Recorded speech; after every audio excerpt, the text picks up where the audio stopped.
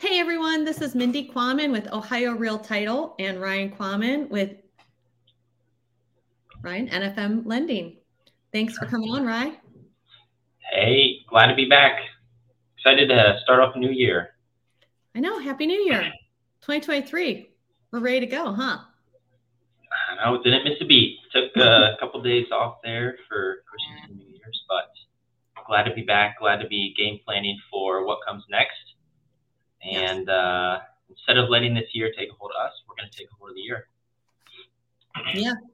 Yeah. And so excited to get on Coffee Talk today and just talk a little bit about three core areas that we can help realtors move forward and just some things that we've researched. I know you've talked to a lot of realtors this past week. Yeah, I sure have. I think for you and I, the food chain, how it works is, the realtor is really that bulk of how we get our business. So instead of focusing on, it's good to focus on the title side and the lending side, but it's really good to focus on how we help realtors grow. And you're right, we're going to talk about that today. And as the realtors tide, go up, all the boats go up with it. So excited to give you guys some tips. Yeah, absolutely. Yeah. So what I did, Ryan, I sent it over to you a couple days ago. I just went on to, very basic. I just went to realtor.com and I just pulled off one of their articles that talked about three critical areas that are important to focus on really with any business. This could be the lending business, the title business, but also more importantly, the realtor business, since that's who we both service. And the three areas of focus that this realtor.com article, this was written by Nicole Slaughter Graham on December 20th, 2022. And she's basically giving advice to young realtors of what they need to do to thrive past the 5-year mark. So this is the article that I pulled these ideas from. But I think what we talked about today was kind of being a little bit more just talking about these three things and just using this more as a template. Yeah, I like that idea. You and I know over the past week or two, we've been gathering up. We've been taking surveys from top producers in our local areas, middle line producers, even some of the new people on some of the things they're doing to grow in the new year, or one tip that they're going to take the year off with. And I think it all kind of ties together. So hit us with the three suggestions, and then I say we just dive in and just drop some knowledge. Okay, perfect. Sounds good. I apologize to you, Ryan. My phone was ringing and I wanted to make sure. Sorry. Okay, yep. All right, so back at it here. So this article talks about the three critical areas. Well, first of all, interesting, at the beginning of the article, it talked about how the Realtor.com is forecasting a 22.8% increase in the supply of existing homes. So consequently, buyers will have more choices. But then also, NAR thinks that interest rates are going to fall based on the bond market and the job market remaining strong. So those are two, just a short little market update there. That's exciting. But then also, I wanted to just talk about these three areas of focus. Number one being finding new clients, so expanding your network. Number two, converting leads. And number three, capitalizing on your strengths. So let's just jump into the first one about finding new clients. Now, I know you talked to a lot of agents this week, and I have your notes here on my screen. When we're finding new clients, what are some things that are important, especially for a newer realtor? Yeah, no, that's a really great question. I have an answer for both new realtors and experienced realtors. To focus on the new realtor side of things, I found it funny after asking, 20 or 30 different realtors for advice. What I found was really go back to the basics. And as we all know this and love this, there's no silver bullet to gaining business. There's no, the top realtors didn't take a secret path. They're not hiding, tips from you. Really what it is, picking up the phone and being diligent with that. So one of the tips that I would say for newer realtors is 10 calls a day. Doesn't have to be at a certain time, doesn't have to be morning, noon, night. 5 of those calls are going to go towards people you know. 5 of those calls are going to go towards people you don't know. And I'm not talking to chat up a storm with your best friends. I'm talking making these conversations count and someone who could potentially refer you a deal. That would be for the newer realtors. If you are experienced, gaining new leads, the first place I would start is calling those clients who you had a 5-star experience with and talking with them, because those raving fans, I don't know the stat. You might know the stat on this. One person has a circle of, I don't know the exact number, but it was one person has a connection to a certain amount of people. And when you hit your 5-star deal, let's say equals 20 of them, 15 were really good. That's 15 times however many people they know. I hate to say back to basics, but I mean, it's really what it is. There's no silver bullet or secret to gaining new leads. It's picking up the phone. That's number one. Now we have a lot more to cover, but short answer is that. But I want to go back to the best friend thing that you said earlier about that doesn't mean chatting up with your best friend. I want to talk about the best friend thing, because when you have friends out there, whether they're neighbors or people you go to church with, or people that you do a hobby with, or people that you know through family, friends, or whatever, everyone knows someone that's buying or selling a house, and everybody wants to have their realtor in their back pocket that knows their neighborhood. I mean, like think of just our neighborhood parties at Christmas parties that we go to. We see those people, once a year. And I mean, I know at the one that I was just at next door this past year, I was talking quite a bit about the real estate in our neighborhood. And I'm not even, I am a realtor. I have my license in inactive status. My point is, people love talking about real estate. Yeah. Yeah. I also, here's a tip for the newbies and the old schoolers. When you talk about real estate, it has an effect. They call it the new car effect. If you've heard it, if you haven't, it's really simple.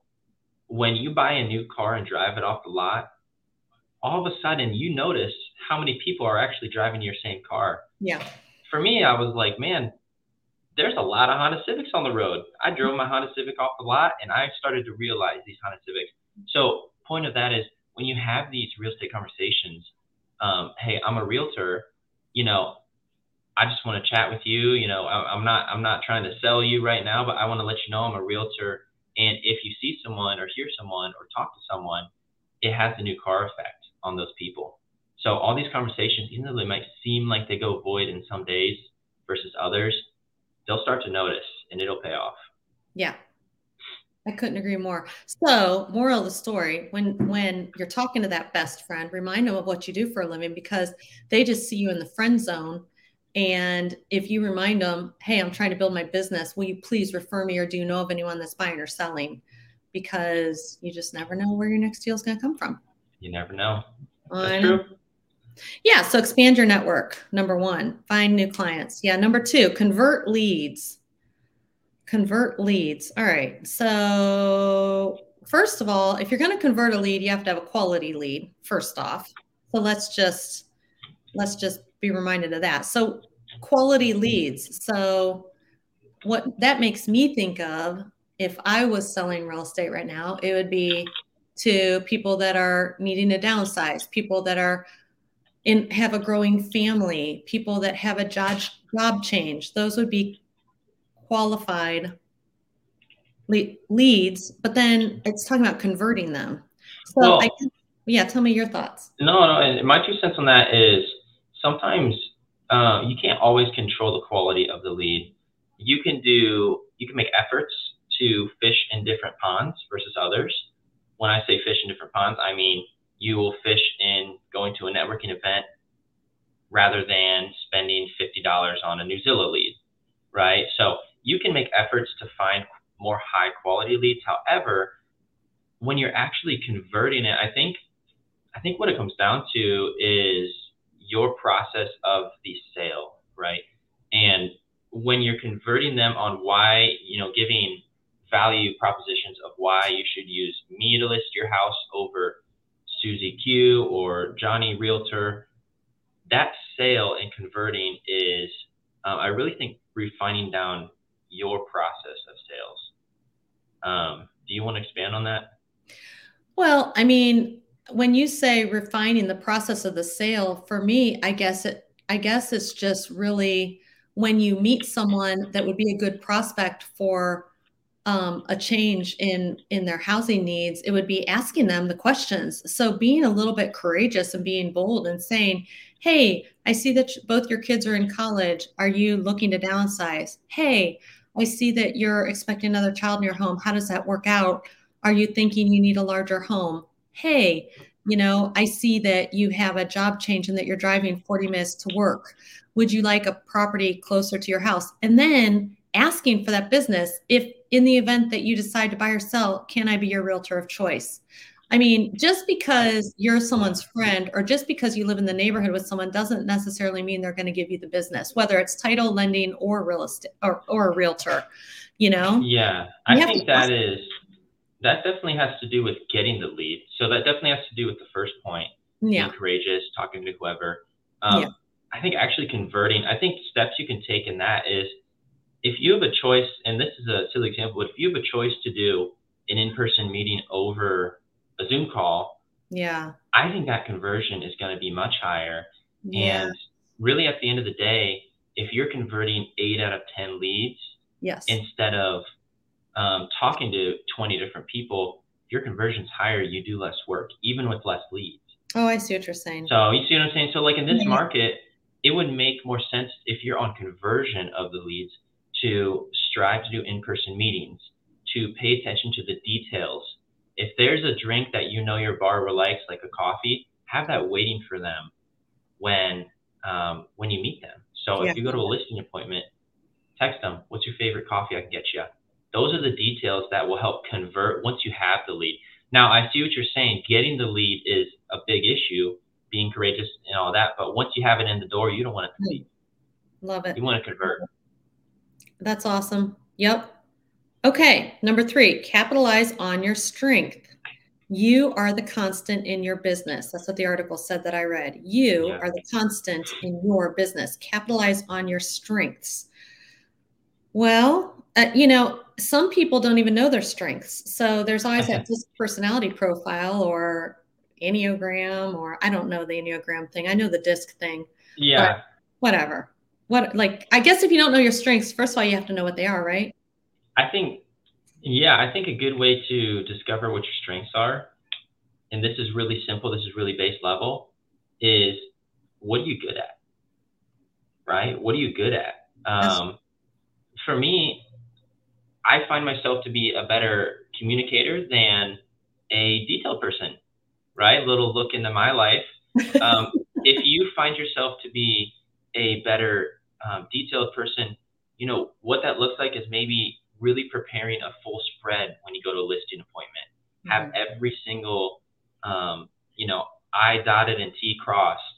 Whereas me, if I'm focusing on my strengths, I might focus on the communication aspect of, showing up, the body language of it. And that's not to say you should do one or the other, but I know what I'm good at, and that's a good way to start finding your strengths, finding what you're good at. Tell me more about the body language and reading people. Why is that helpful?